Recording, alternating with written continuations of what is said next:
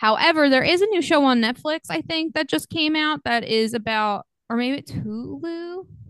It's called like The Devil Inside Me or something like that. And it's about different people, individuals who've committed murder and said that they were possessed by the devil when they did that. A lot of people are really freaked out by it. I'm a little skeptical, just It sounds like a convenient alibi, am I? because, Right? Yeah. yeah, But yeah, Say you and then know, and there's a then I get lot of possessed by the factors. devil. You're Yeah, like, what happened, Andrew? You're yeah. possessed.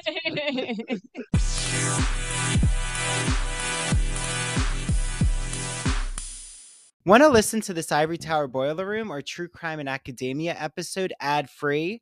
Head on over to our Patreon and join either the ITBR student or the ITBR professor level.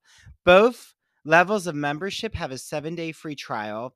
With the ITBR professor level, you also not only get access to all of our video episodes, like listening or watching Scream Part 2, you also get access to the Ivory Tower Boiler Room and True Crime and Academia book clubs. The book clubs are going to each be a 1 hour private Zoom. I'm hosting the Ivory Tower Boiler Room. Mary DePippi's hosting the True Crime and Academia ones. So with the ITBR professor level, you get access to all of our video and audio episodes, plus our book clubs. And make sure you download the Patreon app on your phone for such an accessible, easy to use way to consume our content. Okay, can't wait to see you all on Patreon. When you need mealtime inspiration, it's worth shopping Kroger, where you'll find over 30,000 mouth-watering choices that excite your inner foodie. And no matter what tasty choice you make, you'll enjoy our everyday low prices, plus extra ways to save, like digital coupons worth over $600 each week. You can also save up to $1 off per gallon at the pump with fuel points. More savings and more inspiring flavors make shopping Kroger worth it every time. Kroger, fresh for everyone. Fuel restrictions apply. Hi, this is Dr. Andrew Rimby, and before you hear such an exciting episode, I want to remind you all that when I'm not here hosting the Ivory Tower Boiler Room, I am running my small business, the Ivory Tower Boiler Room, where I am consulting with clients. It includes academic writing consulting, social media, podcast, and expanding your media footprint. So, I have clients I'm working on graduate school writing with them. I can work on thesis writing, dissertation writing, essay advice, college admission essays, undergrad, college advice, graduate school advice. I also am working on a client's small business right now and expanding her social media footprint. I can work on how to create a podcast with you or how to expand your podcast audience. I also can just help you expand your media footprint in general. So, if you're interested in my consulting, I first want to let you all know it is only $30 for the first hour that I work with you on consulting, and then I'll set up a package with you then. So you can email me at ivorytowerboilerroom@gmail.com, or you could go to our Patreon, patreon.com/Ivory Tower Boiler Room. And there's a consulting option under memberships. You can pay the $30 and then I will reach out to you right away and we'll set up a consultation. And then while you're on our Patreon, make sure you join the Ivory Tower Boiler Room and the True Crime and Academia Book Club. Every month, both myself and Mary are choosing books for our book club members to read.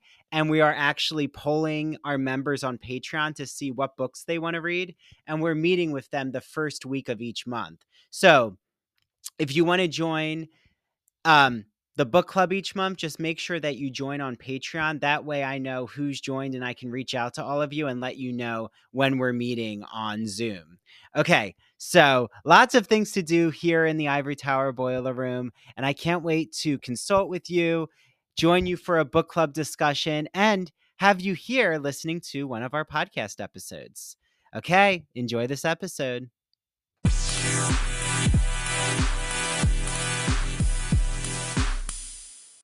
Hi, this is Dr. Andrew Rimby. Welcome back to the Ivory Tower Boiler Room for a very special really special because if you are on our YouTube right now, we do have a YouTube, everyone, that I put out all of our episodes and you can see our lovely faces.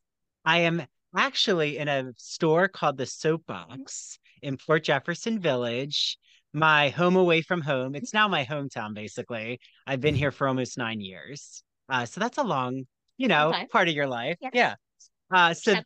settled, Yes. exactly. And it's such a beautiful village, and um, I love being here in the fall. The leaves are changing, and I can't wait to see the canopy of all the crisp, like ember color leaves soon.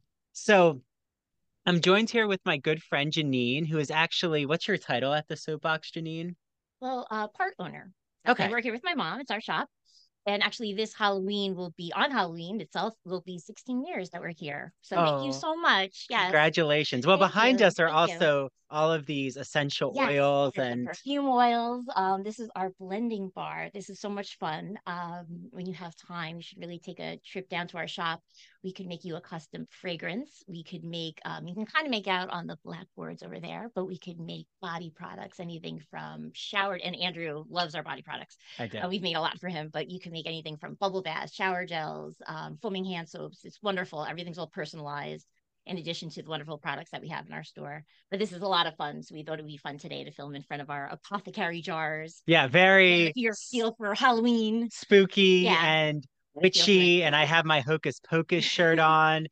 Shout out to our Patreon members too, who always watch our video episodes. We see you. I always say to Mary, we have our favorites, even though I love you all listening, but if You you're are. paying for our caffeine addiction, you kind of have a special place in our heart. Or my bath and body and bubble bath addiction. So Which Andrew's here often. I'm here a lot. Yes. And we are One of our joined, of favorites. course, with our nun right now. She is outlined with the nun demonic possession image from the Conjuring universe, but she has the habit on. Oh, yeah. Now it's very scary. Scary, We can yes. see the nun. But yeah, Mary, go back. You're scaring us. So, Mary DePippi from True Crime and Academia. Hi, Mary. Good evening. Hi, good evening, everyone. Yeah, good evening, good morning. Whenever you're watching this, good afternoon. So you might want to keep the lights on for this episode, because we're really going to delve into demonic possession. And I actually saw these two films with Jenine. So this is my AMC theater film buddy. Yes. Mary, did you see The Nun 2 and The Exorcist Believer by yourself or with your boyfriend, friends? Who are you enjoying My the movie? boyfriend, I cannot do those by certain ones I cannot do by myself. These were ones I was like, I need someone with me. So And now the second question, did you drag him with you or did he go willingly? Because so happy I have found a great friend in Andrew, but a fellow horror buddy, because most of my friends do not enjoy horror movies and I have to drag them. So does he enjoy horror movies as well? he does. So like I Okay. got lucky. I mentioned it once, and then next thing I knew, we were going to see both of them. So Good. Fun. Good. So, You like, know. my first question for us, and I really want my mom to see the new Exorcist. But my dad, she's like, your dad is going to cover his eyes the whole time. He won't even see it with me. And she's like, but I would love to see it on Halloween. But she said, instead, I think we're going to see the one that you really want to see, Jenine, which is the flowers. Oh, that was with Leonardo. Yes, DiCaprio. with Leonardo DiCaprio. It's about a Native American community yes. meets like the white settlers, and During there's going to be the all 20s, this I believe. friction. I know, we'll find it. I know, we'll find it. But I want to see this. my first question with the Conjuring universe is, when did you both like know about the Conjuring? Like, do you remember, Oh. did you see the first movie? Yes. Okay. So you saw the first Conjuring. Did you see it, Mary? a while after it came out. So it took me a minute. Like I wasn't always into horror. I was actually like a very scared person, but it wasn't until like I kind of started diving more into it and kind of figuring out like for example, like my boyfriend was one of the people who actually helped me get over like my fears of scary movies because he was like jump scares are cheap scares. And those were always the big ones for me that would get me and always made me feel like I just couldn't watch them. And so like after hearing that, I was kind of like, "Oh, so that's the cheap." So So you mean if I can just get past that and pay attention to like actually really pay attention to the story and not just like be anxiety ridden of, oh my God, when's the thing gonna jump out? When's it gonna jump out? I could actually like When's really the enjoy skull the gonna story. come and get you? Sorry, I had to. There's a prop next to me of a skull, so I just scared Mary. But we're doing scenes of Macbeth after this. Yeah, we have other props we might throw at you, Mary. But that's our goal, is to jump scare Mary now. But so that's so interesting because it's called for everyone out there, Killers of the Flower Moon It is looks amazing. the Leonardo DiCaprio film. I think when does it come out? On the 20th, I think. Thanksgiving. Oh, Thanksgiving. Okay. I think on purpose because of like the Native American heritage and celebrating their culture. But yeah, as you were saying, Mary, so like what's so interesting is, would you say that The Nun 2 and The Exorcist had that type of jump scare quality, or how would you even describe the genre of these films? I mean, there are definitely some jump scares, and obviously, like I do feel like that is necessary. That adds to the suspense and the whole, psychological aspect of horror films. So, I always expect them to be there somewhere. But I do think that they were kind of necessary in some ways. Yeah. So were you afraid of but slasher films, or were you more nervous about psychological horror when you were growing up? Like, were you more scared about Scream, like what we just covered for everyone to listen to on the podcast? Or were you more scared with like The Sixth Sense and how that entered into your psyche? Actually, neither. For me, it was like the undead thing that you can't, like, how do you kill something that can't be killed? For me, the unkillable was always what scared me the most. But aside from that, like possession films for the longest time really did, like, my physical soul, I felt like, would be irked after watching a few. But I think a lot of that has to do with like my Catholic upbringing and already like just the fear initially of like always being ingrained of like, demonic possession or, giving in to the devil, selling your soul to the devil or whatever. So I think in those ways it bothered me, but then I kind of, as I shifted my views on religion and the beliefs that I held true about religion, it started to like, it just doesn't really bother me anymore. Yeah. Well, this is a good transition into the Catholicism or Christianity in The Nun. So, okay, everyone out there, there is an article called The Conjuring Movies in Chronological Order, because I said to Jenine and Mary in our talking points that I am hella confused about the chronology of The Conjuring. Like, I have no idea what's happening in the universe. It reminds me of Star Wars. Like, I just lost. First of all, I'm not a Star Wars fan. Nor am I. Yeah, and it's not, Star Trek. No, I'm just kidding. That was an easy joke. But okay, so The Nun from 2018 apparently is the first in the timeline. So it says prequel Fright Fest. The Nun takes place in 1952 Romania, where there's a Roman Catholic priest and a nun uncovering an unholy secret involving Bonnie Aaron's evil nun from The Conjuring 2. But this is where we get is it Tessa Farmiga, or how do you pronounce the actress's name? Farmiga, I think, is how you spell the last name, and I do think it is Tessa. Yes, the younger from American Horror Story Coven. Yes, fame, which and the first season actually she played the teenager in Murder House, Evan Peters, girlfriend. Oh, okay. So then The Nun 2 would be the second in the Conjuring universe. You would think, except no. I thought that started in 1950. Well, so then Annabelle Creation from 2017 takes place after The Nun in 1955 California. So we go from 1952, 1955. Okay.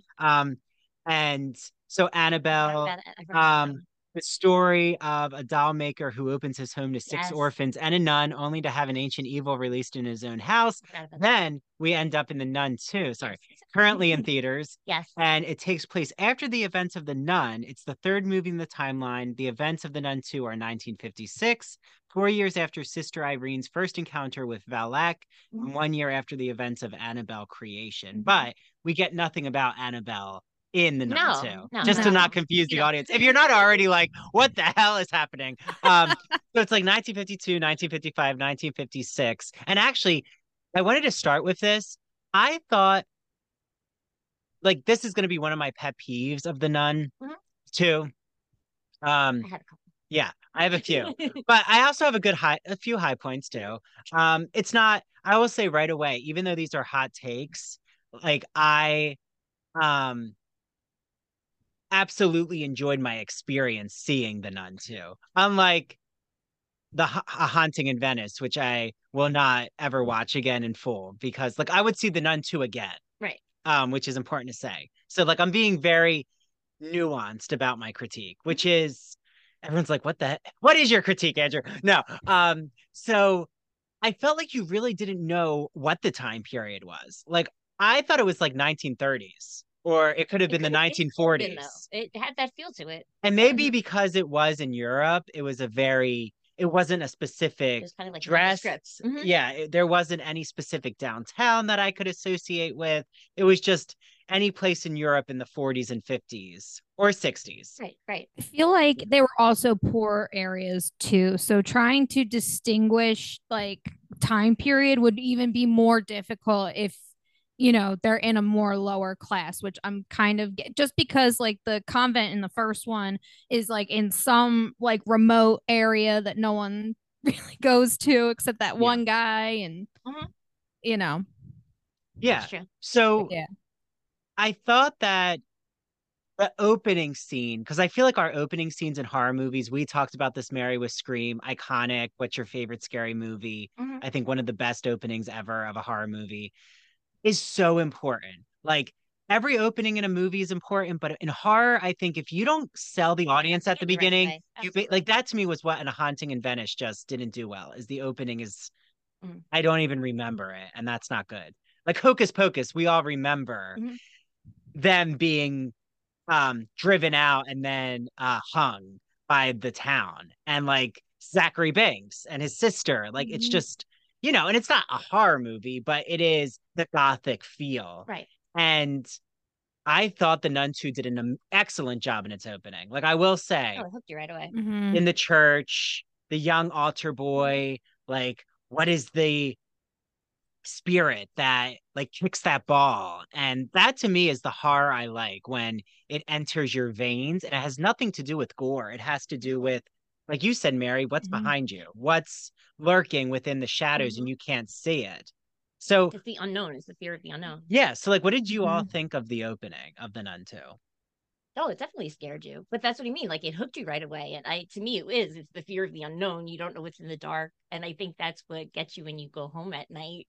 You go to your house and it's dark and you open the door and it's a familiar place, just like the boy. So he was where he goes all the time. He went to go get the wine without giving anything away, but he goes, he climbs up on that little box and he goes to get his wine. He kicks the ball, something kicks it back, but what's behind there? And it's someplace that he is where he is all the time, but what's lurking? And it could be the same thing for yourself. So I think that's what makes it scary, because then you relate it to yourself. Yeah. And what happens to the priest, I thought was very horrifying. Right, Mary? What did you think of this? I mean, with your Catholic presence and your knowledge going to Catholic school, like, did it work in that, like, the devil already present in this horror realm?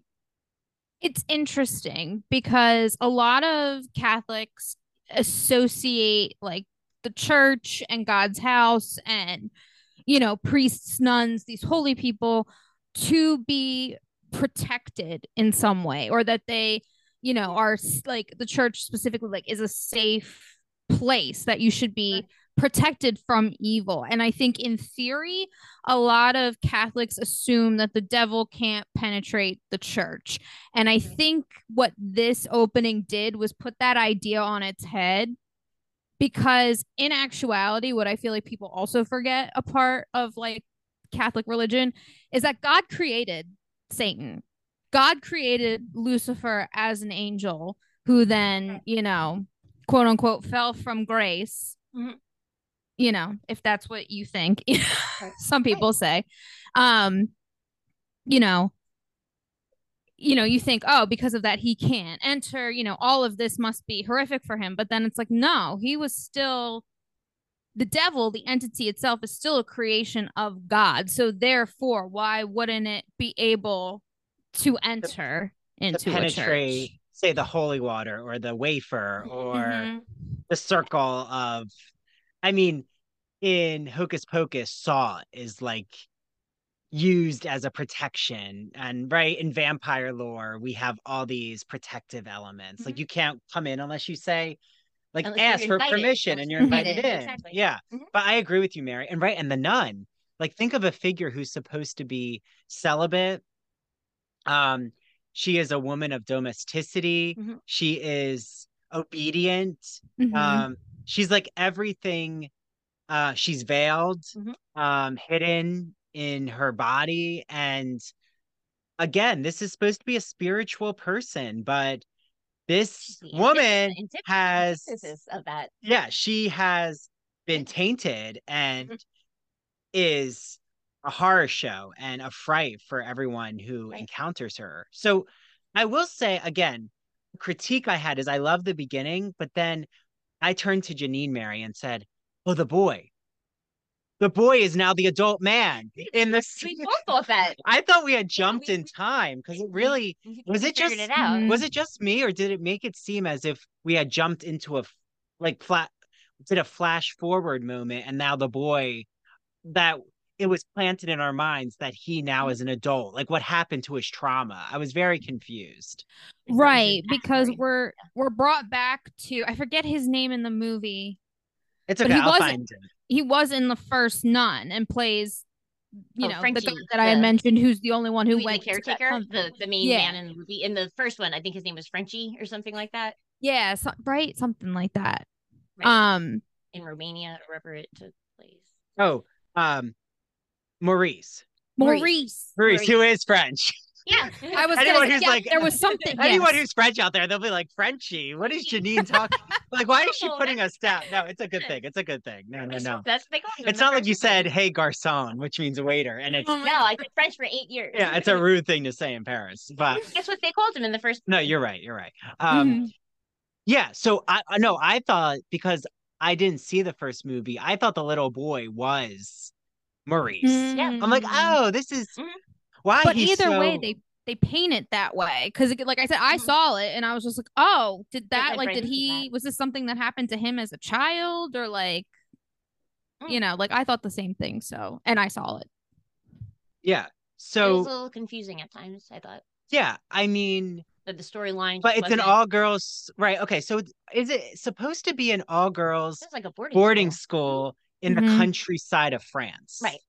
That's what I countryside of France. Okay, but our nun, Sister Irene, Tessa Framiga, she is in a convent in like the outskirts of Romania, or no, in Hungary, right? Again, like that's where I felt the geography confused me. It didn't help me. Right. Like, I felt like they were trying to do a lot of this distancing between the omen, like the devil. They were trying to really mystify the spirit of the demon by putting everyone in these geographically distant areas. But I actually thought it was a hot mess, in my opinion. Like, I would have rather the convent be in France, a la like Madeline. Remember that series, Madeline? Like, do something more like that. Yeah. And then they're kind of closer in proximity.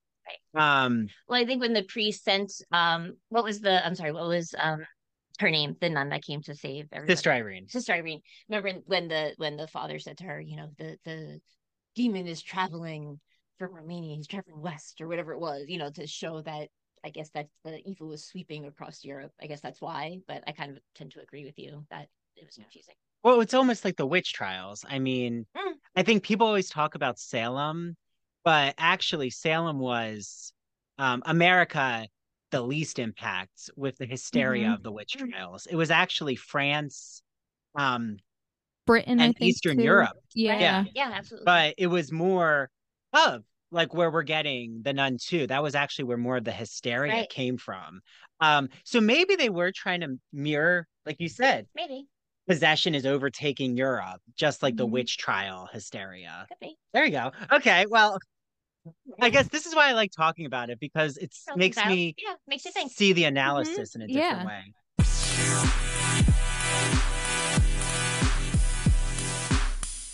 I am here with the co-owner of one of my favorite stores here in Port Jefferson Village, New York. It is called the SoapBox. So Jenine said, Andrew, I have these 4 products you need to get your hands on. It's called 4 for Fall. So she's going to go over these 4 products. I know first you have a soap for me. What is the soap? I have the soap for you. It is called Apple Cider Shea Butter Soap. It's by a company called Greenwich Bay. And this is a great soap because you can use it for your hands or your body. And it has a delicious apple cider scent. And I think you're actually already familiar with it. Yes, it is Tried in it. my shower. I still have it. It lasts a very long Yeah, time. great lather. The lather's wonderful. It's just so luxurious, and I love the scent into November. Yes. You know, this It apple carries. cider just it evokes so many cozy feelings. After the soap, we have something that you can add on to Yes. in the shower. So what is this? This is a wonderful, wonderful exfoliating shower scrub. It is by a company called Primal Almonds, and it's a sugar whip shower scrub. And the scent is pumpkin spice. It's a moisturizing sugar scrub. So it's tiny little sugar granules.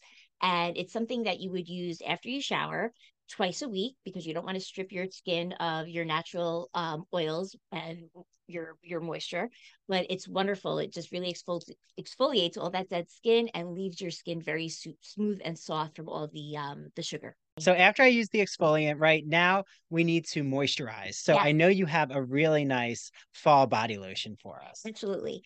This is just such a delicious scent. This is one of my favorites for fall. The scent is Orchard Breeze, and it's by a company called Michelle Design Works. This is another product that you can use hand and body. It's great. You can place it on your vanity, just a couple of pumps for your hands, or use it on your entire body. But it's shea butter based, so it's extremely moisturizing. It's just wonderful, and the scent is just lovely. We need something more deep for our face. Everyone wants face masks, and I know that you absolutely love this company and this product. This is one of my favorite masks by one of my favorite companies that we carry and we support. The company is called Farmhouse Fresh, and they're right out of Texas. The mask is called Splendid Dirt, and it's a nutrient-rich mud mask. It consists of pumpkin puree, and the benefits of this mask, it's a pore minimizer, a radiance booster, and a skin degunker. So it's an all-around great mask. If you really want a boost of radiance, it brightens your skin and it really cleanses your pores. If they live on Long Island or near Long Island, what is your address for them to come into the store? We're located at 18 Chandler Square in Port Jefferson, New York, right in the village. And if you can't make it, you have to come in because we just have so much fun stuff in here, so many wonderful products. But if you can't make it in, please give us a call. We're more than happy to ship any of these wonderful products to you. Call us at 631-509-1424. You could always reach us on Instagram at the Soapbox NY, or you could always check us out on our website, Soapbox NY. And yeah, there's so many ways to access your products. Many ways to reach us. And Jenine is more than happy, and Mariana, the other co-owner, my mom actually. Yes, my mother are so willing to take your orders Yes. via phone, via Instagram, and I can't wait for everyone else to enjoy these luxurious products. Imagine that you're riding the Turner Classic Movie Great Movie Ride in Hollywood Studios. It's in the 1990s. As you're journeying through the Great Movie Ride, you pass the Wizard of Oz, where all of a sudden you see the Wicked Witch of the West ascend into Munchkinland in a cloud of smoke and flames. Well, that's the memory I have with the Great Movie Ride in classic cinema when I was at Disney in the 1990s as a young boy. And ever since that, I was hooked on classic cinema. Well, my friend Christian Garcia, friend of the Ivory Tower Boiler Room, has a podcast that you all are going to love. It's called That Old Gay Classic Cinema, and he looks at queer themes in classic cinema like Vertigo, The Wizard of Oz, Sleeping Beauty, Mary Poppins, 101 Dalmatians, Hello Dolly. The list can go on and on and on. So follow him on Instagram at That Old Gay Classic Cinema. You can listen to his podcast on Apple and Spotify. And he also is on the premiere episode of our Queer as Folk podcast, where I'm rewatching every episode of Queer as Folk from 2000. And the episodes come out bi-weekly. So make sure you listen to his episode with me. And he's launching a rewatch show of Smash, where they're putting on a Marilyn Monroe musical. So he's going to be joined by co-hosts, a lot who are in the Broadway and theater industry, and I'm going to be on his first episode. So without further ado, get listening to That Old Gay Classic Cinema. Enjoy.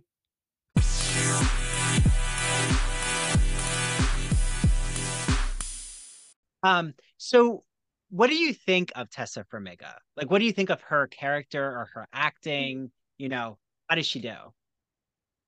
Oh, I love her. I Yeah. think even though she is at heart, I don't want to say meek, but she is definitely more mild, even tempered when not thrown into demonic situations. But I also think like that aspect of her, it's just misleading, and I feel like that also misleads the demon in the end in some ways. That's a good call. Yeah, but I like that about her, just because here she is like this mild tempered person, but yet she's like slaying demons left and right. Yeah, I thought her acting was the best, in my opinion. Oh, I think so too. I will say, I do think she's a good actress. I mean, just even in her other roles, but I think she brought that out into this role. Yeah, and I'm pretty sure that Deborah, who plays, so now we're in the boarding school, but oh no. Sorry, Deborah is the other nun, who's played by Storm Reed. I really like her. I know she's like an up and coming. Yeah, I like her too, though. I don't always like to say up and coming, but she is 20. Right. She's young. And I'm pretty sure, yeah, she's in Euphoria. I was gonna say, I remember her. She plays Rue's sister. That's right. And I also feel like she's going to be in more major projects soon. Just because I know that they'll start to cast more unknown actresses and actors in horror films first. And then we saw this with Scream, Mary. And then they launch into careers. Like for some reason, horror is the entryway. Yeah, and then she'll kind of transition. Which I think I would love to be in a horror movie. Like I'll be in horror movies all my life, if the paycheck's there, right? That's important. But what did you think of the mom and daughter in the boarding school? Because this is where Jenine and I had a lot of conversation after an AMC at. Yes. We had to shout out the Stony Brook. They just went through a renovation, Mary, and they have a cafe. It's just. We saw The Exorcist in the IMAX, and there were only 6 of us. It was great. It was like we had our own theater. Awesome. Yeah, we're not going to say to everyone when we go, because I don't want everyone to start flocking. Yes, it was our private show.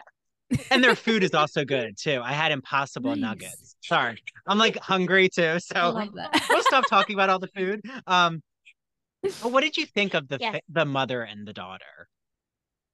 I liked that dynamic. I think it brought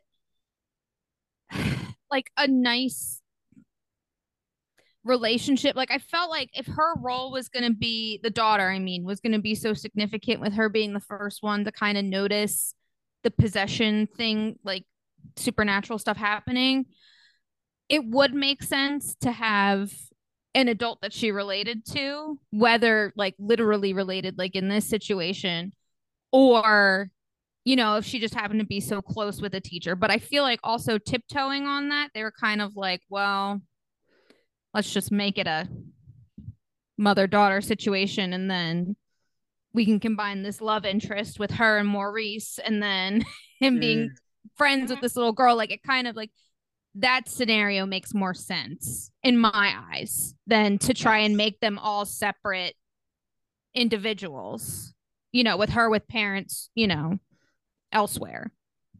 Yeah, I can see that. Did you ever see the movie Chocolat? No. Oh no, I know what you're Oh talking my God, about, you but I have never to saw see it. But I it. do know So what you're good. talking about. Yeah. Juliette Binoche. Binoche. Mhm. Oh my gosh. But it kind of reminds me of she's a healer or in the supernatural. Talk about apothecary. But she uses her magic. Again, magic in quotes, Yeah, but Juliette she Binoche. uses it for her chocolate store that she creates as an entrepreneur. But the reason I'm bringing it up is because it has that type of mother-daughter bond, Mm. but as a supernatural element of her like being connected with nature. Oh. And I thought they were going to go into that. Mm. And I feel for that. Mm. Again, I'm going to disagree a little, Mary. I feel for the actresses because I was like, I knew the mother. She was in the Narnia Chronicles. I thought I recognized her, Mm. but she's only 34, Mm. just to put that out. Anna Popplewell is the Mhm. mother. Kate. Okay. We get a few Kates in these Oh yes, yes, discussions. there should be more Kates. But and her daughter is Sophie. I think that's right. Yes. Yeah, I was gonna say. Um, Yes. uh, I think it's telling that we really can't remember the mother I and know. daughter's names, but they're so good. So it's not the acting. It No. was, I kind of wish there was something mystical to the mom, like magical in the chocolate Mhm. way, Right. because it could have strengthened her understanding of possession or even given us a little more oomph when Maurice is possessed. Like I would have liked her to be a little more active in helping end the possession Right. Mhm. She didn't instead of just really do anything. well, remember, I kept saying Yeah. to you, why is she always running around? And it's as if the school is a whole country, like that no one can find each other. Right. And I'm like, how big Yeah. is this school? And also, why aren't they leaving the school? Like they're in a It just town. exactly. It just everybody stayed Yeah. there. Nobody left. No, it was There as if was an evacuation scene. I will give them that. They did have Okay. that. that's true. However, That's true. though, But they still kind of what didn't really happened with stay these there. kids?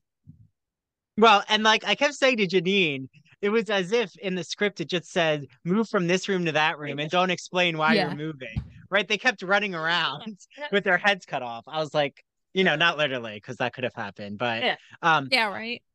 well, and how about that room, right? What was the room where all the tragedy happened with The the chapel. headmistress's son? Yes, the chapel. Chapel. But what did you think of the chapel being padlocked? Like, what did you think Oh. of why people kept entering the chapel even though they knew what was lurking in there? Then the goat in the stained glass window. Oh yeah, the goat. Yeah, right. I mean, yeah, I found it interesting more on like philosophical religious levels. Just because I feel like historically the Catholic Church is great at excluding people. So like in some like some just because it seemed like Sophie was like a child born out of wedlock because they never really say who Sophie's father is or what the situation is, but Yeah. I always got the vibe that like it was something on the scandalous side or slightly scandalous. Okay. So, the idea that it was locked and that she was the one to be able to get in, I found to be interesting. But yeah, that's kind of how I took it. And I was kind of like, yeah, of course they're locking up the chapel. I mean, that's just on par with what they do. But also like the fact that it was such a source of tragedy. I mean, given everything that's happened with the news and the Catholic Church over the past like couple decades, also felt fitting for that as well. Like, yeah, why would you want to go into a place of such tragedy? Yeah, wait, because for everyone out there again, what happened to her son in the chapel? There was a war. I think it might have been World War I, because I don't think we're at World War II territory yet. No, we are. We This is are. Okay, so maybe it 1956. was. Yeah, so Okay, so maybe what? Maybe it was World War II. Some sort of missile or something. I feel like it was something war related came in through the church, and her son, who was an altar boy at the time, was in the room that the missile like hit, Mm-hmm. and so he got killed that way. At least that's what I think. No, But I you're know it was right. like he died in The that chapel. church in the Well, chapel. Well, and this is where I will say the nun too. I thought they did a great job in terms of the the nun spirit. I'll call it the demonic spirit that the nun possesses Right. can actually shapeshift and like Yes. take forms of the bodies, almost the way you would think a zombie could, I guess. Like it was kind of like a zombie body, like because the person thought they were actually talking right to a full dimensional person, but then almost in Stephen King's It, we see a scene like that where Beverly like thinks it's her father, but it's not. It's the demon or it's the neighbor, and it just like tries to attack you right away. So I thought when the son appeared to his mother was really frightening. Like I thought that worked well. Yes. I thought anytime it shapeshifted, they did a great job. Like I thought that was the highlight. Definitely good points of the film. Yeah. Yeah. I just thought the script was, I could have used more depth with the relationships. Lacking a bit. Like it wasn't the possession. The possession I thought that was there. Freaked you out. Yes. Like that's what would keep me seeing it again, is the possession. But like we talked about, Mary, in horror movies, you can only have people rewatch it so many times without them being exposed to the fear. Like it's going to get old after a while. Sure. Like it's coming. So you do need a good script. Oh, definitely. Like that's why we watch Scream. It's a good script. Okay. So what didn't work for you, Mary? I want to hear what you want to critique in it. Well, I mean, like with most Catholics, they cherry picked a lot of things. St. Lucy's story isn't 100% accurate. No one really knows what happened to St. Lucy. It seems like the whole notion of her eyes being gouged out came from the art that was depicted after her death. So it's not necessarily confirmed if that happened. The legend, I mean, or at least what has been checked, was that she was betrothed to someone. She didn't want to get married. She wanted to stay a virgin and devote her life to the poor, but she didn't really have that say. So this guy wanted to marry her, and she was just like, yeah, no, not doing it. And he, because of the type of government they were living in, it was a very pagan society. They had a pagan empire. So because she was Catholic, he ratted her out, basically. So the part that like she was killed by pagans, that is somewhat accurate. But it's how, and were her eyes actually gouged out?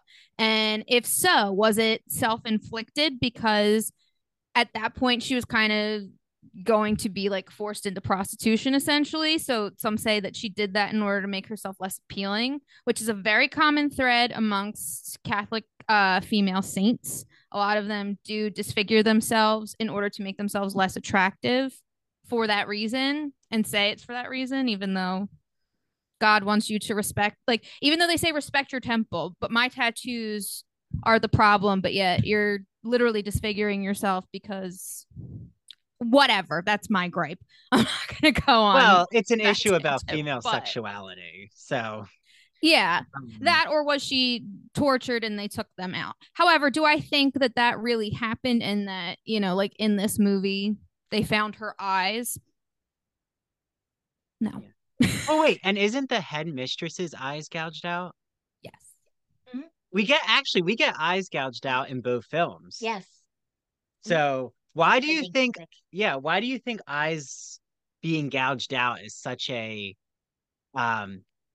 like the devil really wants to take away your sight? Like, what's the metaphor behind this? Because faith is believing without seeing. And if you take away the sight, like, it's almost like, oh, well, because most of these instances come in a time of like, and you still believe in God type of, like, some sort of that type of power challenge is there usually. So it's more of like, oh, well, if you believe, then you don't need to see. Or at least that's how I interpret it,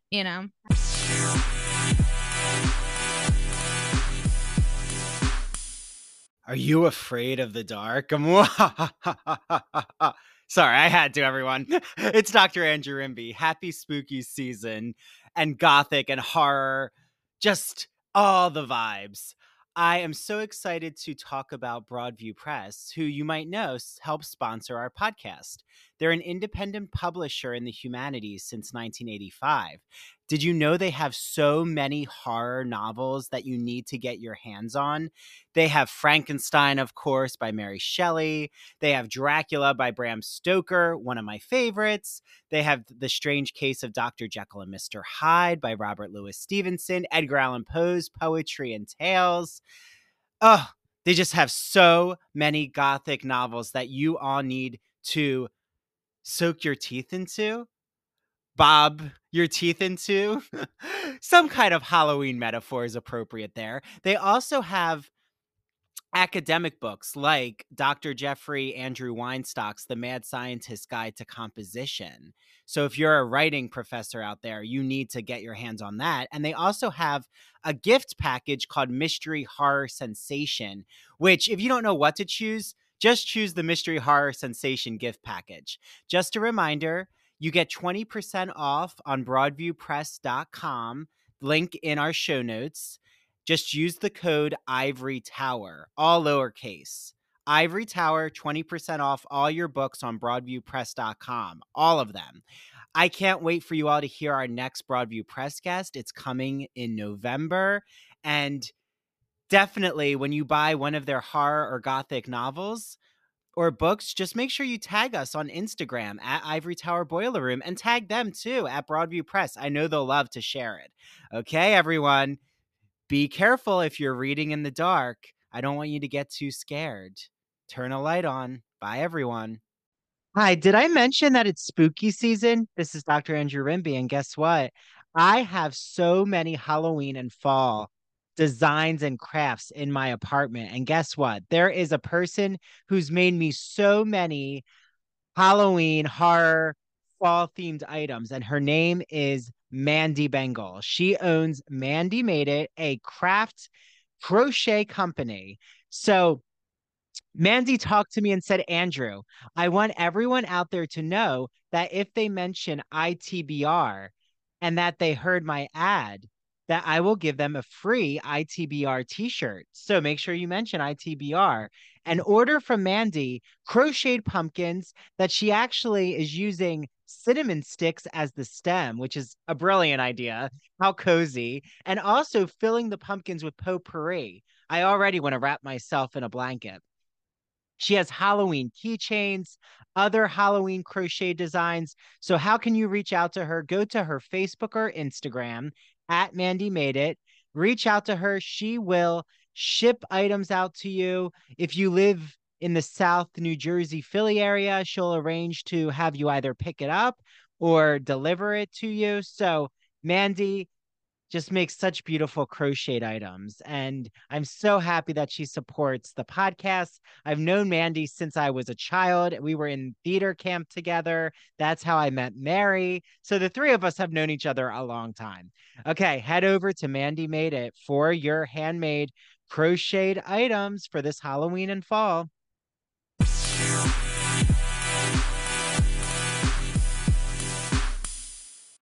Yeah. I mean, unfortunately, though, the head mistress is killed.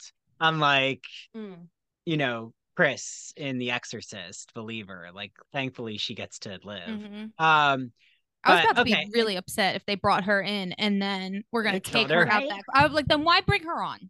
I know. Well, okay. So our last, I think we hit everything with the nun. I mean, yeah. I don't have anything more to say. Does anyone else have anything more to say? Okay. So, let me change my background. Oh, okay. I have another one for The Exorcist. Ooh, I'm so excited. I was like going to tell you, Mary, to change it to the films, but you were very intuitive about, you know, she's ahead of us. You know the game and you know the task here. You picked up on the theme. So, okay, well, I'm just going to get to the Exorcist questions. So I just wanted to start first. It's not called The Exorcist number whatever. Like, I didn't even know there were so many sequels. Yeah. There's like The Exorcist 2, Heretic. There's like Exorcist 3. Okay. We have the demonic children. Both of them. So why is it called The Exorcist Believer instead of a number, in your opinion? Like, what's to this? In my opinion, I think it's mainly has to do with the non-believers because you can see in this film the non-believer, really the non-believer. I would argue there's more than one, but you know, they've then become the believers because of this situation. Well, and let's start with that. Right away, we have a great, in my opinion, opening scene. We get Incredible. Haiti, because I had no idea where it was going. That's what I liked. Right. I was like, oh, okay, we're in Haiti. What's happening? He's a photographer. He's with his pregnant wife. Right. This is beautiful. They're on vacation. And then, oh, the real life, Haiti earthquake. Like that they actually drew from historical, Right. the historical past, which is pretty recent. Like something that didn't happen too long ago that people remember. Right. And that they connected that to like to the possession of sorts. I mean, right, it's not quite clear how the possession is going to happen from the beginning, and I liked that. Like I liked knowing how we didn't know. We knew that the daughters were going to be possessed, but we didn't know how the source of what was going to happen. So I kind of liked that the opening was more about family strife and sadness and tragedy than it was, here's the devil. Well, didn't you think for a second when the woman was saying the prayer over the pregnant woman's belly, I thought it was going to have something to do with that, with the possession. Yeah, I thought they were cursing her. Exactly, for a second. But I'm like, no, that would be too easy to do it right in the beginning of the movie. And I think they knew that we would be thinking that. Yes. And they were so then I throwing us off the scent all the time. Against it. But in the beginning, for a split second, I thought that. Yeah. Yeah. And can we just say how amazing Leslie Odom Jr. is in this movie? Like the actor.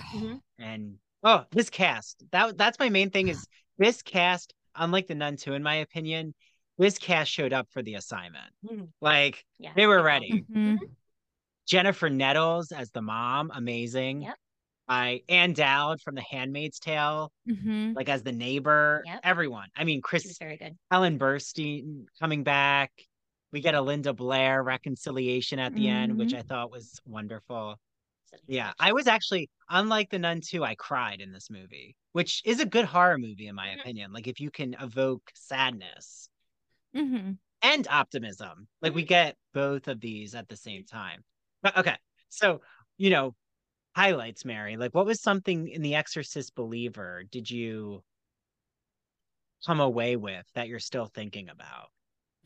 I really liked how instead of, because I feel like in every other Exorcist movie, we just focus on Catholicism and, the rite of, or not the rite of, I should say, but like the ritual of an exorcism. In this one, we got different religions and different type of cultural rituals that are also similar. And I love that because deep down, I truly believe like we all believe or worship the same entity. We just call it different things. So to see that come into what is normally predominantly a Catholic thing, I thought was really cool. Yeah. Nice. Here's if I can put my, education hat on. I think even the title, The Exorcist Believer, you're putting two contrasting ideas together. Like The Exorcist is not an exorcism, right? I know that seems simplistic, but the exorcist is the person who actually exorcises the body. Right. It's a profession, right? It's supposed to be a priest. I mean, in the first one, it's the priest, and I rewatched the first one. First, the Georgetown scenery is beautiful. I forgot that like she lives in this amazing house. I was like, wow, amazing, beautiful. And that the priests, both of them die. One like jumps out the window because he's so. Oh, the demon takes over his body. Like that's how it gets out of Linda Blair, Reagan's body. But then like the older man just dies, I guess, from a heart attack. I don't know. Right. I have to say, rewatching The Exorcist after seeing this new film, I'm like, oh wow, the original Exorcist is not frightening at all. It's very cheesy to me. but like And that's at my the time, 2023 eyes. right, But exactly. at At that the time, no time, one had Mhm. ever it was seen an terrifying. exorcism in a movie. Correct. Exactly. Yeah. So like I get how groundbreaking it is. All of that's to say is these the titles, I actually think are two separate movies. Like Believer is our beginning movie with Haiti and everything. Okay. And him being agnostic and having lost his faith with the death of his wife. Right. And then once Tubular Bells, the music comes in and he has to find Chris McNeil and we hear, you know, do do do do do do do do do do. Okay. I can't do it justice, but he's on the bridge and the theme song comes Start back. playing. Then we're in the Exorcist territory with Chris McNeil and him having to seek her out. That it, you know, intersects together. And I thought that was really clever using the theme song as him Slice it. Yeah. starting to open his eyes to, you know what, maybe there is evil spirits and I need to do justice for my daughter by actually um not just listening to those around me thinking that she has psychiatric issues, but actually like going back to the source of this evil. Right. And Yeah. and And I what thought that was the best part. yeah. What I liked about both, like him and the other parents, were that they were definitely both groups, like they were definitely people who would do anything for their children. And I think that also has like is a driving force behind the switch in his beliefs. Right. Yeah. But also with him, like getting back to what we were saying about like believers and non-believers, his belief, just like taking up what you were saying, Andrew. I think too, his belief, like remember when the part when they were all saying prayers and everything over the children and trying to get the spirits out. Yeah. The part that stood out to me the most in the movie was when he knelt in front of his daughter in particular. And he was saying, "Come on, Angela, I know you're in there. You could do this." It was him believing in her. So, you know, yes, him believing in the religion again and that the spirits are there and he could do that, but his belief in his daughter in particular, I thought that was another aspect of belief Yeah. Well, and unlike the first in her. Do you know what I mean? Yeah. Yeah. Well, it's her individuality and like speaking directly to her. You're right. Because everyone else, like They from were their saying it like in from their general, own religious perspective, yeah, they're giving their own prayers and right. thinking that's gonna exorcise this demon. Like he wanted to draw her out. It's about her agency and freedom. Yeah. So And that kind of struck me. yeah, you're right. And I think that we remember Chris never sees Reagan's exorcism. Right. Unlike this, yeah, where I Right. thought it was so important that they're all they took it participating in upon themselves to do to it. do the exorcism, like as a Yeah. community. They're Because gonna the priest then even said he wouldn't, and you remember he said, you know, then we're doing this without you. Yeah, because I saw critiques of this film that I totally disagree with. That, and again, you could, you know, disagree with me, which is fine. That's your prerogative. But some people didn't like that the daughters were strapped. Like they thought that they should have been more,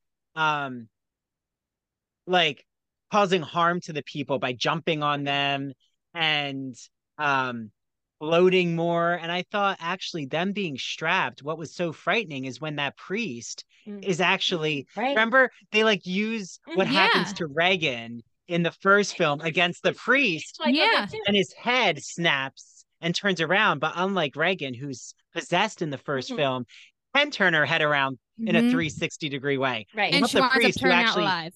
yeah, the priest can't do that because he actually has, you know, a spine and it snaps. Right. Like I thought that was what was really scary is they were like using their own original film Exactly. and turning it on parodied its head. Yeah. Part of the fun. Yeah, they subverted the original film. And I'm like, even with the theme song, they knew what they were doing and it was just beautifully executed. Like, again, what did you think though? Because Jenine and I literally gasped when Chris went into Catherine's room where she's been possessed and what happened to Chris in that room.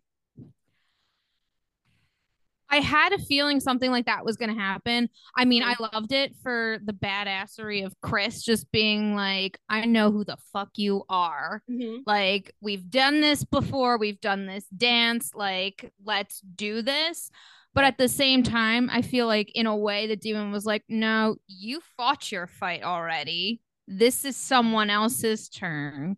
You need to take a seat.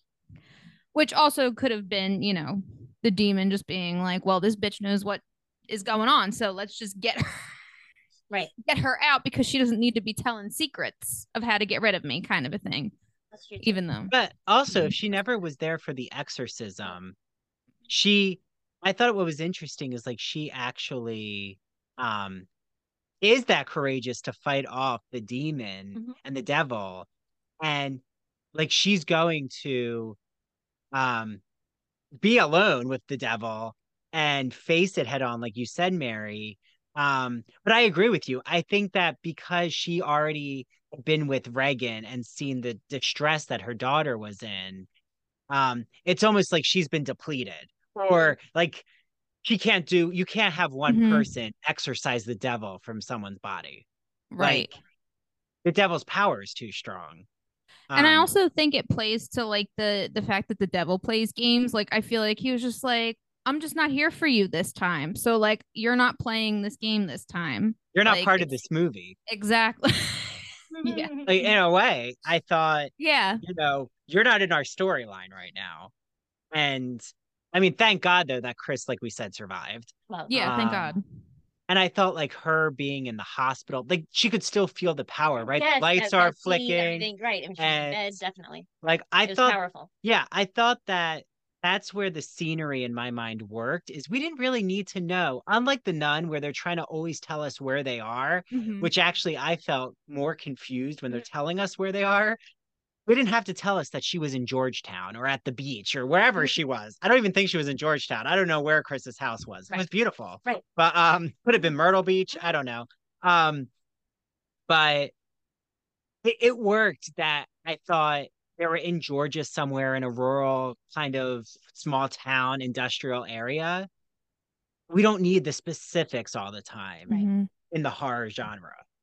Like it's okay to feel uncomfortable like with where they are. Like because I felt that in the exorcism, in the Exorcist Believer, it was more about the people, not the scenery. It was about the heart of everyone. I was just gonna say, I think that's why, even though Chris is in the hospital, I think that was also part of the point of this film.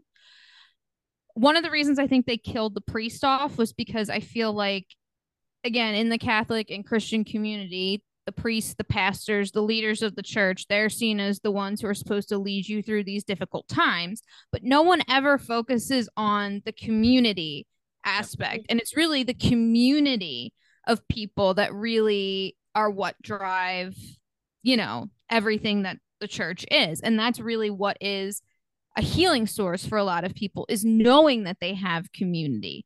So I think the fact of Chris coming in, even though she couldn't be a part of the actual physical exorcist, the fact that there were things happening around her just said that she was there in, it sounds cheesy, but like she was there in spirit, even though she wasn't physically there to fight, her thoughts and everything were there. Well, her eyes are still with the devil. Technically, like that's where she lost her vision. So now she has to rely on the sounds of the power of the supernatural. Like, right, the intensity is now in the auditory realm. And like, we get that when she's observing what's happening in the hospital around her. But you like really helped me figure out why I am more annoyed with the Nun 2 is because it's operating in a system of religiosity that I just don't agree with anymore in our current moment. Like I thought that the Exorcist Believer is saying one religion is not going to get us out of our current cultural strife and our division in our societies and in our country and the world, right? I mean, what's happening in the global politics? People are really distressed, and it is dehumanizing, it's frightening, it's upsetting. But what is going to bring us together? I said this to Jenine literally after we saw the movie. Yeah, we were just having this discussion. I said, we need our community to come together.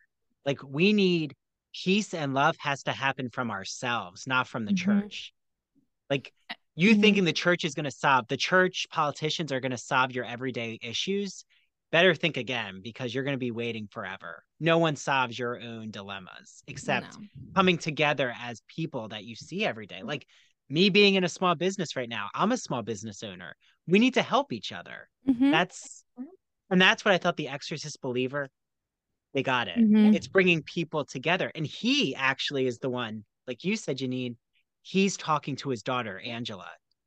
He's going to find the humanity. He's going to find Mhm. humanity within a body that has been so disfigured by the devil or a demon. Mhm. He still sees her humanity, though. I don't Mhm. think Catherine's parents see Catherine. No. They see what Reagan Yeah. looks like. They see the devil taking over her body. Yeah, they don't see the her. Yeah, I think they see the version of their daughter that they know her to be and not who she is. Mm-hmm. Well, how about So, when the father screams out, "I save you, Catherine"? I mean, What's happening? to ever kill Horrifying. someone in a movie fast. First of all, I called it from the beginning because if you know anything about Exorcist movies and just again my upbringing, devil plays tricks and you Mhm. don't fight fair. Usually, like it's never a fair fight. It's always, do you give in to the temptation or do you stay away?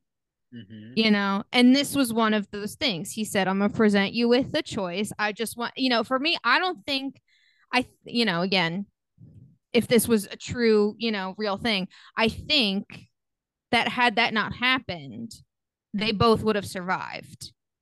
Because if you're not going to choose and you're not going to play his game, then what fun is it? That or he was going to kill them both. I was like, they're either both could be alive or they're both could be dead if no one says anything.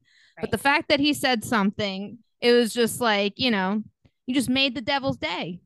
Now he's like, oh, I get to take someone, which I don't believe, but like that was his thing. Well, it's awful. Do you think I know? In a way, though, the father is totally betraying Angela and not viewing Angela as a human being. Absolutely. So in a way, the devil is actually calling out the father and saying, "You're an asshole, and you're now going to get punished. I'm punishing you by taking your daughter into hell." Yeah, but then poor Catherine, she didn't do anything. I know. And the scene where she's taken under, like thinking that she's for her mother, and she thinks she's back. I know. Like in that underground tunnel. I mean, that was such good visual. Yeah. The cinematography. It's terrifying. Was it was the scariest part of the movie. Fuming. It was scary, but it was as soon as I saw and realized what was happening, I literally got so angry because it's one of those, because you can tell that this was kind of the parallel that they were putting. Angela was given the protection, spell or whatever in Haiti. Right. So in some way, that's kind of like a baptism. Whereas Catherine, who was supposed to be getting baptized, is never baptized, and now her soul's dragged to hell. I personally do not, I was taught that God loves everybody. He wants to say, he loves all of us equally. We are his children, blah, blah, blah, blah, blah. So you're really trying to tell me that because some dude that decided he wanted to be a priest rubs some holy water and then some holy oil and says a few words, that's going to save you from eternal damnation? So you really expect me to believe that an innocent creature, an innocent baby, an innocent child is going to go to hell just because that didn't happen? Like, get the hell out of here. I can't even with that. Yeah. Like, that irks me so much.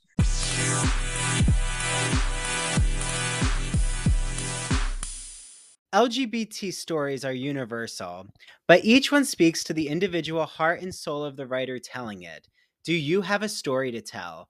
Or have you been moved by an LGBT book, film, painting, television show, or other form of media? Then the Gay and Lesbian Review wants to hear from you. The GNLR believes in bringing awareness to queer art and artists through reviews, commentary, and thought pieces in which the author relates their personal lives to a particular piece of art, a novel, a movie. In addition to the print magazine, the GNLR also publishes articles on its blog. So you can see all of this on glreview.org. That's glreview.org. Remember, you get 50% off your subscription of the GL Review magazine when you use the promo code ITBR50. That's 50% off your print or digital subscription when you use promo code ITBR50. To learn more about submitting an article for the GNLR, visit their writer's guidelines. The link is located at the bottom of their homepage. And if you have any questions, email Stephen Hemrick. That's STEPHEN.HEMRICK@glreview.org. The GNLR and its readers can't wait to see what you have to say. Hi, this is Dr. Andrew Rimby, and I'm so excited to shout out the Gay and Lesbian Review, who is helping to sponsor the ITBR podcast. For all of you out there, the Gay and Lesbian Review is a bi-monthly magazine where you can discover new things about gay and lesbian literature, history, and culture. And the GL Review publishes essays in a wide range of disciplines, as well as a slew of reviews of books, plays, and movies, and a number of special features, such as artist profiles and their popular art memo column. Each issue of the magazine brings you consistently intelligent, lively, thought-provoking articles focused on a unifying theme. For example, their September-October issue centers on the theme Cracking the Closet. So, starting in the 19th century, a number of artists and writers found ways to crack the closet by expressing their sexuality between the lines or in the interstices of their work. For example, Ignacio Darnad, who is a friend of the ITBR podcast, he's been on our show, writes all about illustrator J.C. Leyendecker, whose work for Ivory Soap and Arrow Collars gave him plenty of opportunities to draw pictures of well-dressed and at times scantily dressed American men. And you also can find an article by Vernon Rosario, who has been on the podcast, and he talks about the quest for sex in the Middle Ages. So, to subscribe, visit glreview.org. That's glreview.org. Click subscribe. So on their website, go all the way over to the right-hand side and you'll see the button subscribe. Click subscribe and enter the promo code ITBR50 because you're getting 50% off your subscription to the print or digital edition of the Gay and Lesbian Review magazine. I can't wait for you all to have your copy of the Gay and Lesbian Review magazine, and make sure that you take a picture when your magazine arrives or when you're reading it online and tag the GL Review on Instagram and ITBR, and we'll share it out in our stories. Enjoy your reading, everyone.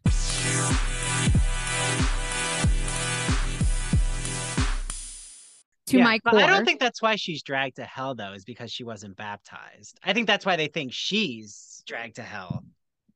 Or even why she was possessed in the first place, right? Because Jennifer Nettles' character says it's because she wasn't baptized. Right, but no, I think it's because, whatever source they encountered. This is where it really reminds me of what happens in Talk to Me, which again I think has been such a good movie. I can't wait until you both see it. You have to let me know. It's very, very freaky. Like it plays around with your head a lot, which is what I like in horror. I thought it's because these two girls, they have a friendship that Catherine's parents don't even understand. Right. Like, I thought there was something happening with race relations here that was never spelled out, but it's definitely there. Like an underlying. Like, Catherine's parents are not accepting. Yes. Like, they judge the father. At the hospital. They judge Angela, like, our daughter was friends with your daughter. Like, there's something happening here that the devil, like, to me, the devil is a commentary on our politics and our culture.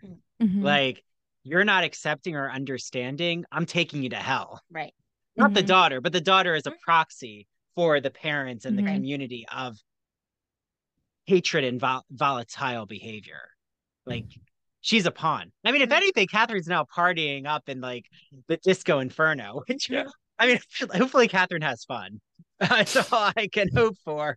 But I don't know. I mean, what do you think of the parents' aftermath when they're meeting up at the Oh my God, how's the father ever gonna live with himself? So do you think the father now blames himself? Oh, I do. Even if he I just, doesn't show it, like he kind like feeling kind of see glimpses of it, but it's not like overt like you would think it would be. But yeah, no, I think he feels guilty because I think he knows at this moment, like he knows by him saying that he essentially damned his daughter to hell, and he knows that he should have followed the agreement from beforehand, which was to right. keep the damn mouth shut and not And then say the a wife is gonna thing. blame him. Yeah. Mm-hmm. Yeah. Yeah. I mean, like the wife though coming to him at the restaurant Mm. just She show forgives him. reconciliation. Yeah. Mm-hmm. I will say, um, well, the father's played by Norbert Leo Butz, who's an actor from Broadway who was actually Fiyero in the original Wicked. So there's another witch theme there. Oh, Mm-hmm. okay. But I did love when Ann Dowd took it upon herself and she's like, well, I don't need the priest. Yes. This is my calling now. This is why Yes. I'm here. She Like, was so strong. I do think it was, like you said, Jenine, it's about people finding their power. Mm-hmm. And this is where, like, I didn't even think this was Christian. Like, I don't know. I didn't see this movie, even though it's supposed to be religious. It, to me, it did not, it was always like having us question religious doctrine. Mm-hmm. Like, maybe we don't need one God, or like maybe we don't need to be in one religion because then it starts to separate us as people. And that's where I thought the father was coming in to, like, when all the religions came together, even what would you call her? A spiritual healer? I don't, she was kind of Yeah, I like mean, doing, I'm not sure if there's like a particular, name for it or if there's certain types of rituals or what have you, like in Haiti about that specifically. Um, but yeah, like she definitely seemed to be some sort of spiritual healer Mhm. type of woman. And they're brought in for a second time, or she's brought in a second time because the first time she comes in, it's the neighbor that elicits her to come when the daughter's missing, or her and somewhat a colleague, I guess. And then when the dad comes home, he's like, what is going on?" Because at first, you see him and you think that it's her. Right. And that was Mhm. And then of course, that was a lot. And he has them leave, but then I find it interesting that he does call her back because I feel like he understands that she is good intentioned and that she is someone who does want to help, who does want to heal. Whereas you have the priest who shows up to say he can't do it, but then sits in his car and is praying hysterically, and then eventually decides he needs to go in. And maybe is killed because he's not strong enough to face this demon. Unlike the spiritual female healer, she's not scared at all. I mean, like, and also I do want to say, I feel like they're playing with the phrase black magic in terms of like Creole magic, or I'm not sure how much you know about New Orleans history with voodoo. And you get Yeah. that in American Horror Story Coven with Right. the amazing Angela Bassett, who makes that season incredible, in my Yeah. opinion. But Hitchaba from Salem was a woman of color who, like, they say kind of was used by the community as like her immigrant magic. They like thought that she was possessing the girls. Like that's the whole plot in the Crucible. Really comes from Tituba. And Which I when you thought that yeah, no, go, Mary. Yeah, No, I yeah. was gonna say, which when you think about it, like, of course, these people, like, they're slaves at this time in history, or at least being treated still as such, regardless of, everything. But I think that, like, with her specifically, I feel like, and with the healing, or with women in general, with the Salem witch trials, a lot of it was, I feel like, these women, these slave women, had their traditions and, homeopathic remedies that they had already had. And now they're bringing, they're practicing it and using it. And people are like, oh my God, this works. And they're like, oh my God, it's witchcraft. Yeah. Well, it's Because like Native basically American a slave medicine. woman made it. Mm-hmm. Yeah, because it's not the Western culture, right? And like that's what I thought they did really well in this movie is that Western culture doesn't always have the answers, and we should be Open-minded. combining. Yeah. We should be combining whatever is good for the community. Mhm. Again, I feel like if anything out of that movie, I learned about the power of community. Mhm. And well, wait, can we talk about when Reagan appears? Oh, Because that's when I cried. I thought it was I just brought everything together. so Mhm. beautiful when like Chris says, "Oh, Victor, is that you?" And then I mean, I knew it Oh, wasn't sweet. Victor. I I was like, know. "No, I think that's Reagan." Yeah. Yep, And that's beautiful. again, but like there was such a heart at the end of this movie. Like Mhm. even though yes, Catherine's brought to hell, there's still like this, and Angela is going through her own tragedy of like her friend not being there. I mean, she's not okay. They all have to literally like the Haiti earthquake. They have to come up from the rubble. Mhm. Like we're back again from the beginning of the Mhm. movie, but it's a different earthquake that's happened. Um, but like what did you think when Reagan and Chris reunite? It was perfect. It was needed. It was a nice little, like cherry on top of the sundae. Mhm. Even though I would prefer to have Catherine alive in my sundae, but that's I know, me too. you know. Yeah. Yeah, that really bothered me. That stayed with Mhm. me. Yeah. Will Yeah. stay with me. Yeah. But I did think like for them to kill off one of the girls was actually pretty smart Hmm. in the sense that the audience can't believe it happened. Right, exactly. Because everyone's like, no Mhm. one's gonna, they're not gonna die. Yeah, of course not. I didn't think. Mhm. And yeah. Okay. So our final thoughts on a scale of 1 to 10, each of you. Okay. One being hell. No, one being the lowest of low of movies in your list. 10 being I will return to this probably in 30 years. Like a Halloween, for example. Like in that caliber of horror. Um, where do you put the Nun 2 and where do you put the Exorcist Believer? Hmm. Janine. Okay. None two, I would put I liked it a little bit, but then after we saw The Exorcist, it kind of went down. So none two, I'd probably put at about a 4. And Exorcist Believer, maybe about an 8. I really enjoyed it. How about you, Mary? Hmm. I don't know. I kind of feel, well, I don't know. See, between the two demons, I prefer Valak because Okay. Valak's more in your face. You know who he is, kind of no bullshit. Whereas this demon doesn't want to tell you who he is. He's kind of keeping himself secret. I liked both. I loved them both. Um, I don't know, but I think with a lot of the religious connections and like that fascination for me, which is why I probably like the Nun 2 a little bit more. I Nice. also like the female heroine, so I mean like that was also more nudging me that way. Um and like I said with the Exorcist, the whole like it seemed like the baptism thing was like what decided, and just dragging a child to hell again for me will never sit right with me. And I'm just like the fact that there are Catholics out there who do believe that irks my soul because I'm like, then have you been paying attention in religion class? I see. I gotcha. Okay, wait. So what are the scores? So All right. my scores Don't bury would the be lead here. I would put the Exorcist Believer at 7.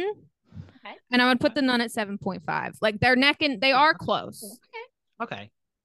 All right. Yeah. Mister. Oh, okay. You're up. The Nun 2, I'm gonna put at a 3. Okay. But it's not as yeah, I'll put it at a 3. And then I would say the Exorcist Believer, I'm gonna put at a 9. Nice. I'm putting it up Close. there with the Sixth Sense. Wow. That's one of my top. That's one of my Wow. top The ones. Sixth Sense is like my 10. Yeah, that's And then I would high say like end. the lowest of low for me would be a like the Gremlins. Like or I hate even that like movie so much.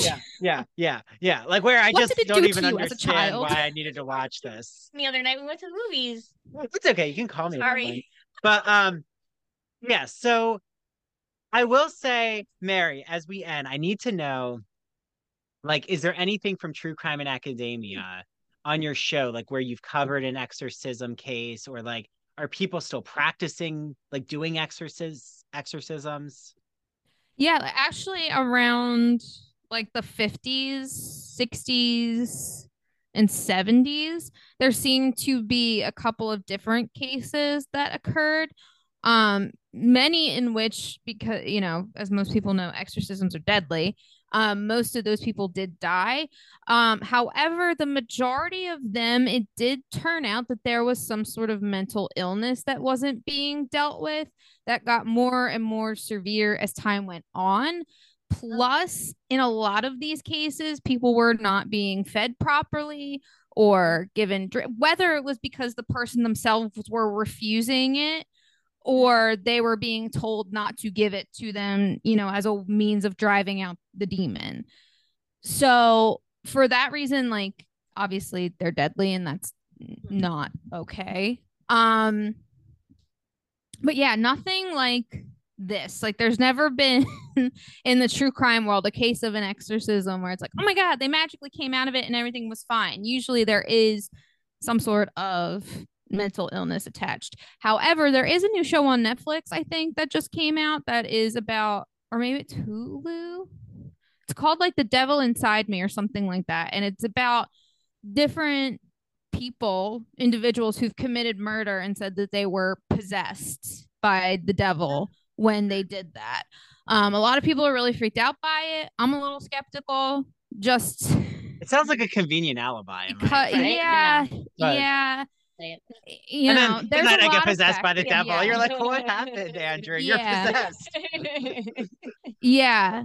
There was one famous case. I'm not sure if it was Amityville. There might have been a case even before that, actually, where that defense of I was possessed by a demon was actually used in trial. I don't think it went anywhere, but the fact that it was used made it, like, gave an opening then for people to use that as an alibi and as a credible alibi for that matter. And just to let you know, that was Lawrence's question. So Lawrence from our Scream discussion, everyone. Hey, Lawrence. And is there any true crime in academia? I know you have an urban legends episode that everyone should listen to, right, Mary? Mm-hmm. It's on Patreon. On our Patreon, buy me only coffee, $5 please. a month. Yes, give Mary a cup of I'm up to like coffee. 2 to 3 cups a day now, people. Can't afford it on my own. Yeah, you need money for like your ground coffee so you can make a whole pot because we need a lot of caffeine. So yeah, you can find that on Patreon. Your book club choice too, because the first week in November we're gonna have our book club and it's only $4 to join each one, or you can join both for $10 and get access to all our videos on Patreon and audio episodes. So what is your book? Because that kind of ties into this theme. So we are reading Haunted Asylums, Sanatoriums, and Prisons by Jamie Davis. Yeah. My copy has almost come in, so don't worry. I'll pose with it by the time this has come out. As everyone knows, I like to pose on Instagram. So I will say, like, if you ever do any exorcism episode, let us know. Of course. And I am curious, have you ever seen Poltergeist, Mary? I have not. I've seen bits and pieces here and there, but I have not actually sat and watched the whole thing from beginning to end. Because it's not at all the Valak demon and devil. It's more in line of like what I would say the Exorcist believer. Like I would say the Exorcist is not at all like this new Exorcist. Mm-hmm. Like they don't fit in the same religious vein. No. And I would say the Poltergeist is more like what you've been critiquing about the Exorcist believer is more why I like Poltergeist and why I like this movie is because I don't want to know the source of the demon. Like I don't want to know who the devil is. Yeah, I want it to be an unknown source. I'm too nosy.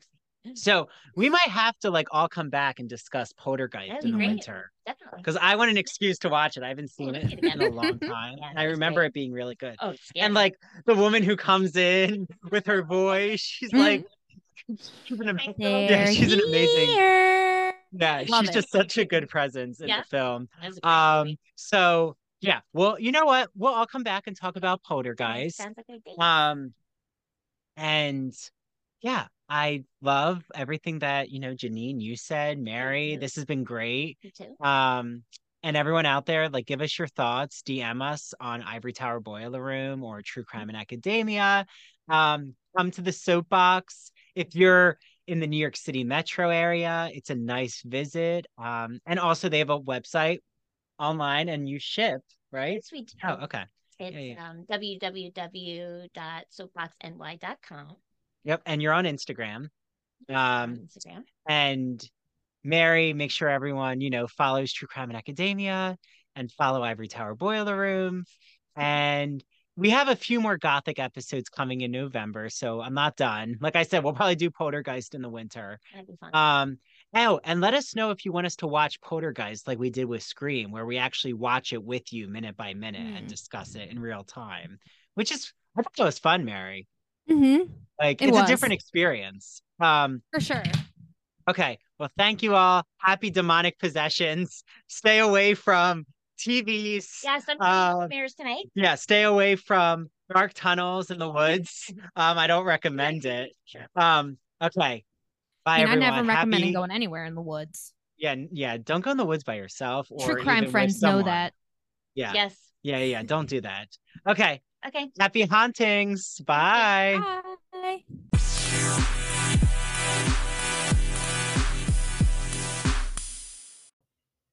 Hi, this is Dr. Andrew Rimby. I want to thank you so much for listening to the ITBR and TCIA episodes.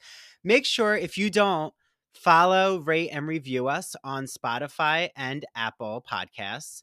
Also, make sure you follow ITBR on TikTok and Instagram at Ivory Tower Boiler Room and TCIA on TikTok and Instagram at True Crime and Academia.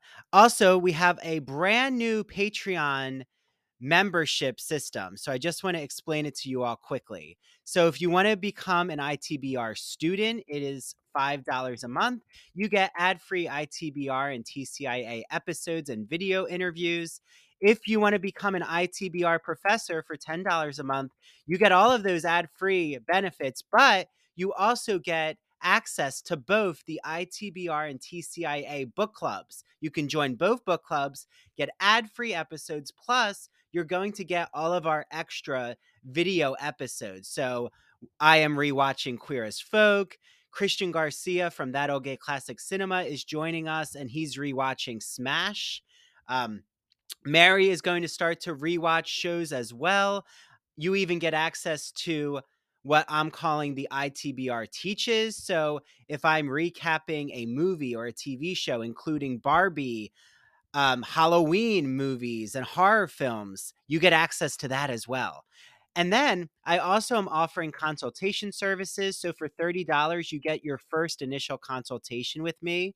It's a 1-hour private Zoom. I will help create your podcast, your media brand. How do you navigate academia as an undergrad or a grad student? Do you need help with technology? It could be teaching tools, Spotify for podcasters, video editor software. Do you want to expand your social media presence as an artist, writer, podcaster, or academic? Do you want help on how to create a public humanities identity like I've created for myself? So now I'm offering that consultation service. You can find more info about it on Patreon. And you also can join our book clubs. If you want to just join the ITBR book club or the TCIA book club, you can do that for $4 a month. Patreon.com/Ivory Tower Boiler Room. That is patreon.com/Ivory Tower Boiler Room. Thanks to the team, Mary DePippi, our chief contributor. And thank you to our 2 new interns from Stony Brook University, Jonathan and Sarah. Bye, everyone. Until next time.